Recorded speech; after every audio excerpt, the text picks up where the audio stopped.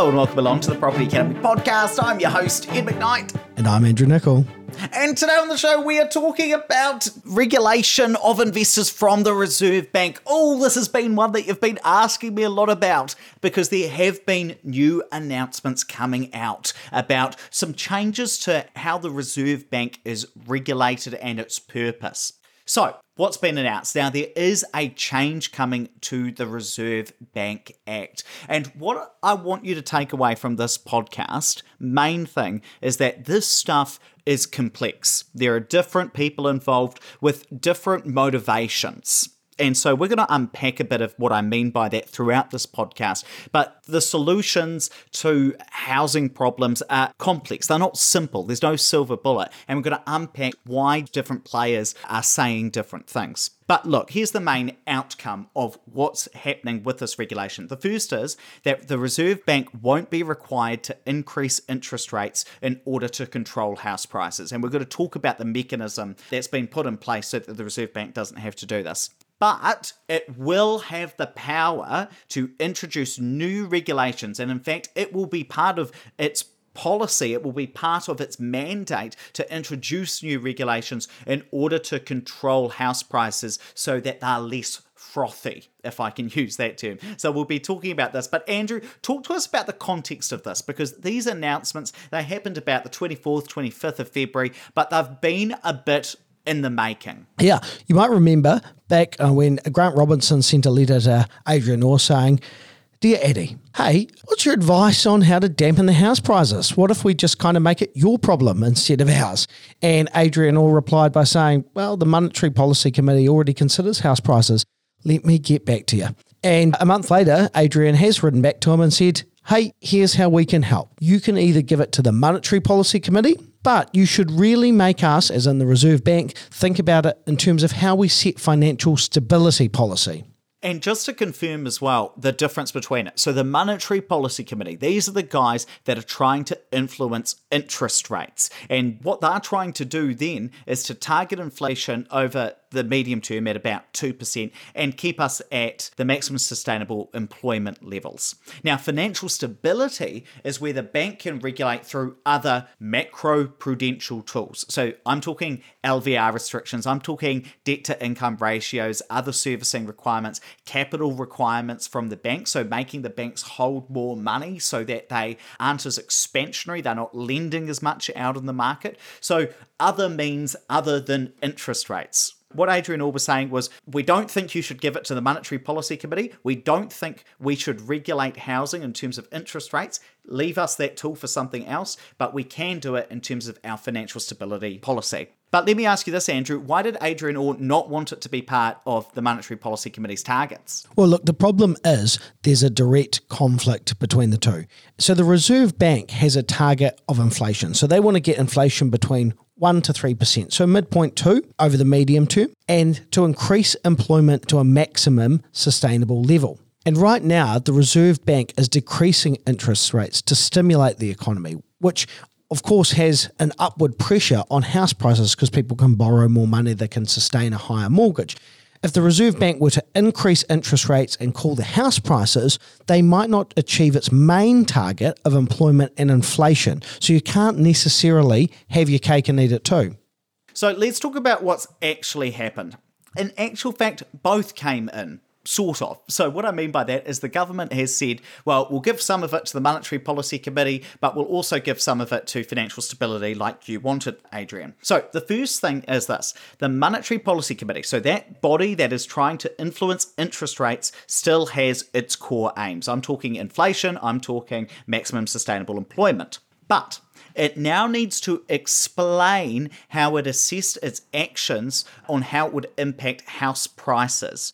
So basically what the government said is, well, you've got the freedom to still set interest rates, but we want you to come out and explain the impact on house prices. And do you know what? I love the Reserve Bank. Of course you do. You read anything that the bank writes, and it's just so reasonable. It's like some diligent nerds have written down exactly what they think, no matter what the politics of it, and they just say it and they give both sides, and I just love it. And Adrian Orr came out and said, well, we really welcome that because that gives us the ability to show that we actually already think about these things and we do consider this as part of our monetary policy setting.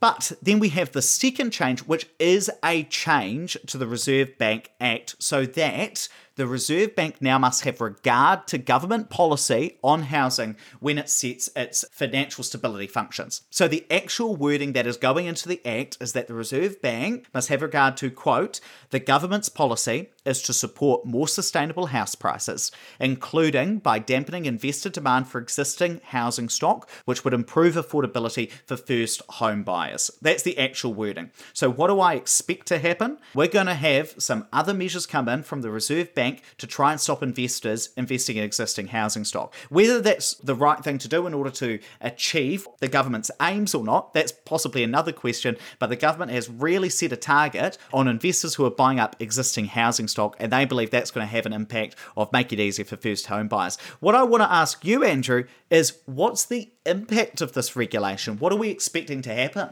So we are going to see interest rates staying low for a sustained period of time, which we've been saying on the show for a while. And maybe this now kind of indicates that it's going to be longer than everyone expected because the Monetary Policy Committee is going to ignore any effect on houses per se. So they're not going to increase interest rates. Point 43 in the Reserve Bank's reply from December said, and I quote, if there was trade-offs between house prices consideration and the MPC's economic objectives of stable inflation and sustainable employment, the MPC would be obligated to formulate policy that supports its price stability and employment objectives. So it's great if you're an existing investor.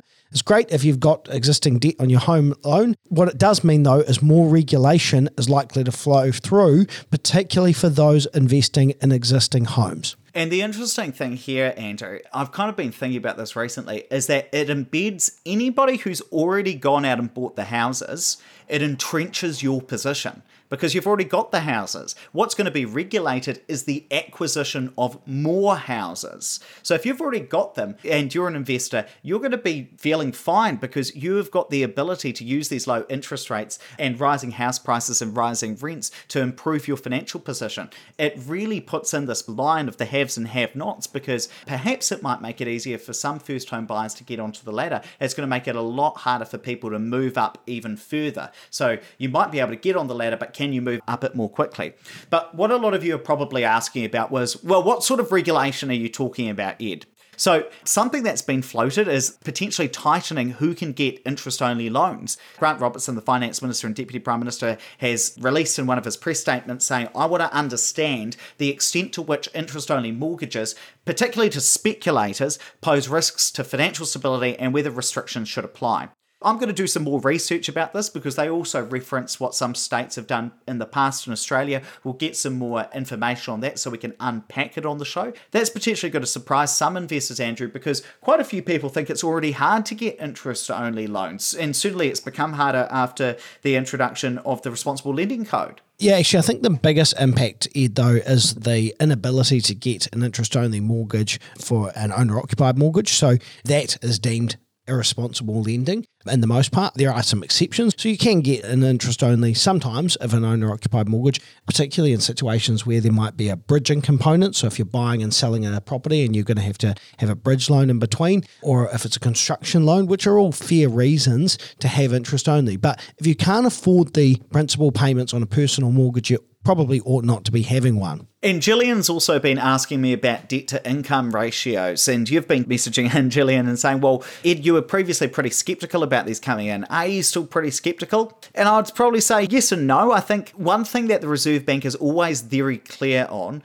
is that even if they have the ability to use a tool, it does not mean that they're necessarily going to use it. So when they were considering bringing in debt-to-income ratios back in 2017, there was this idea that the Reserve Bank had no immediate plans to use it. This is the same with negative interest rates right now. So the banks are all operationally ready to respond to a negative OCR if it was ever needed. Now, the Reserve Bank Governor, Adrian Orr, has come out and said, well, hey, it doesn't mean I'm going to use it, but I want to have what he calls full optionality. They want to be able to use all these tools if needed. Now, I am a bit skeptical about debt-to-income ratios being brought in for investors and not homeowners. The whole idea about this is that it affects the most of the market, and a lot of the countries that we are basing our debt-to-income ratios potentially on only apply those debt-to-income ratios to homeowners, buying for themselves rather than to investors. Generally, investors are exempt. But what I would say as well is that in the consultation paper from 2017, the Reserve Bank was proposing to exempt lending for new constructions, so investors who want to go and buy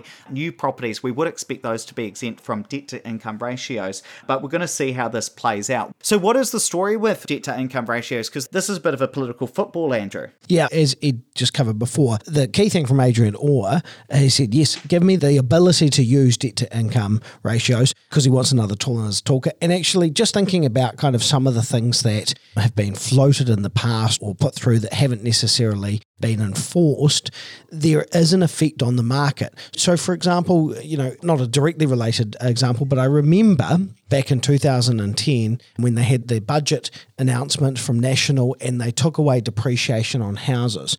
Just because there was a whole lot of hype then about all the tax changes coming for property investors or the ideas that were floated, it had the desired effect, which was kind of a bit of a cooling off in that investor market, that the government was looking for without actually having to do anything, because it had really no major impact having that occur. Robinson's response was, well, give me some advice, because I don't want you to use it for first-time buyers. You can only use it for investors. And Orr said it's a macro-prudential tool. It has to apply to the whole market. There are trade-offs. We can apply restrictions, but there is a natural trade-off that is going to hurt people on lower incomes with lower deposits, just as LVR restrictions do. And just so everybody knows, though, Andrew is saying it as if it was a quote. Just so you know, we are simplifying these down to make them easy to understand. One thing here as well that Orr has been saying is look, there really are trade-offs. Higher requirements in terms of deposits or lower credit ceilings, higher interest costs for mortgage borrowers. If we try and cool the housing market in this way, all of these factors will disadvantage investors, but they're also going to disadvantage people with lower incomes and lower wealth. People who have got incomes and have got wealth are able to get over these. And Orr made the same point on Wednesday at the press conference. He says these tools may impact on housing demand at the margin, but they're not a panacea. They're not a cure-all to the types of housing stories that we're reading. In many ways, Orr is trying to talk down what is actually able to be done. I saw an article today, and of course, beware what you read in the media, talking about the fact that LVRs have come in, have not necessarily immediately cooled the housing market. And some people are saying, well, perhaps the LVRs won't have an enormous impact. And that, again, is because these sorts of tools impact people at the margin. It doesn't affect the whole market. And because of that, if you've got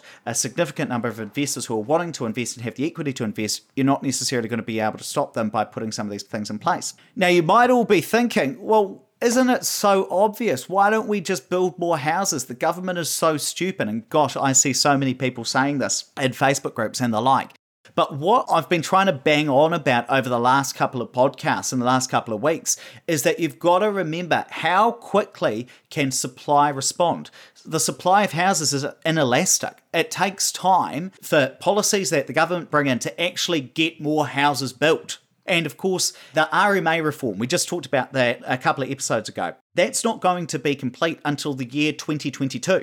And then it's going to take even more time, perhaps another 3, 4, 5 years before significant numbers of houses get built even after that, if we get that reform right. So it takes time for more houses to be built, not just because of construction, but because we've got to change regulation in order to be able to make that easier.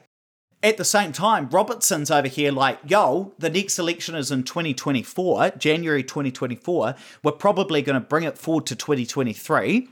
So even if RMA reform comes in place by 2022, there's not going to be enough houses being built to impact supply. So it's going to be hard for me to run for re-election if house prices are continuing to skyrocket and people are unhappy with it. it's going to make my election run hard. We've got to be seen to do something right now. So I've got a problem right now. House prices are increasing fast right now. Trying to build a lot of houses isn't going to solve the problem that we have right now. It's going to take some time. So I've got to either give more money to first home buyers to make it easier for them to buy, but that's going to push house prices up further, or I've got to try and take investors out of the market for existing homes. And that's what they're going for.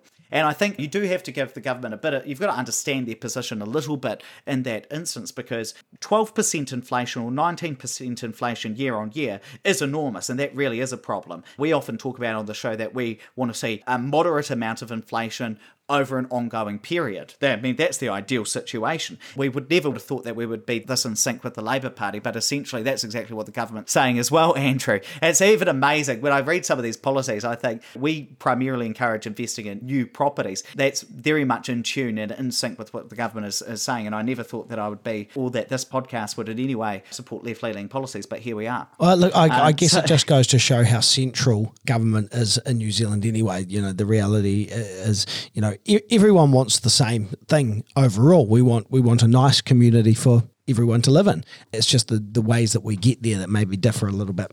One last question for you, Andrew. You've been in the market for a long time, longer than I certainly have. So we've seen a frothy market since June last year. How long is the market going to stay hot for if some of this regulation comes in? Is it going to put a lid on it, or are we going to see it for a while? How long do these hot markets last for? Definitely things change. So people might change what they invest in. If you are an investor that does renovation projects and recycles your deposit, that might change. But you might also just look for different deals. It will take some of the heat off some parts of the market, but the reality is we're only at the start of perhaps a correction in Christchurch, for example. We're only at the start of some growth in Auckland. We're only at the start of people considering coming back home early. So I think you've got at least a couple of years worth of reasonable growth, or more than what the long-term average growth is, particularly in some of those stronger areas. Fantastic. Let's wrap it up there, but please don't forget to rate, review, and subscribe to the podcast. Really does help us get the message out to more people. And hey, if you've got a topic that you'd like Andrew and I to talk about, send us a text. Our number is 5522. It'd be great to hear from you. Whip out your phone, send us a message,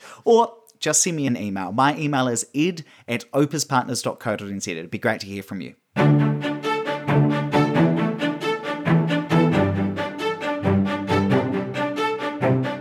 Thanks for listening to the Property Academy podcast. I'm your host, Ed McKnight. And I'm Andrew Nicol. And we're going to be back again tomorrow with even more daily strategies, tactics, and insights to help you get the most out of the New Zealand property market. Until next time.